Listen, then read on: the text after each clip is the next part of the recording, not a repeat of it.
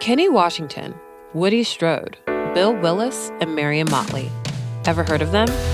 Most people haven't, or at least don't know their stories. They are the Jackie Robinsons of professional football, the men who broke the color barrier a year before Jackie played his first Major League Baseball game. So why have they been forgotten? In the 1930s, NFL owners stopped signing black players. Rumors, common knowledge really, are that they made a secret pact to segregate the NFL, to keep black players out. It's a dark history, one that has been kept under wraps for the past century, and one that helps explain the modern NFL's complicated relationship with race today. Colin Kaepernick took a knee and never played in the NFL again. Countless black head coaching candidates sit through interviews for jobs that are earmarked for other people. The whole point of learning history is to try to avoid making the same mistakes time and time again.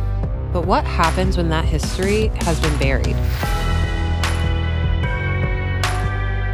From Spotify and the Ringer Podcast Network, I'm Chelsea Sirk-Jones.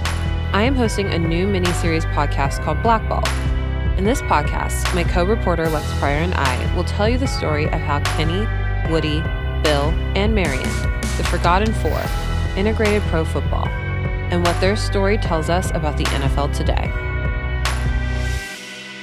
Episodes of Blackballed will drop right here on the Ringer NFL feed over the next 2 weeks.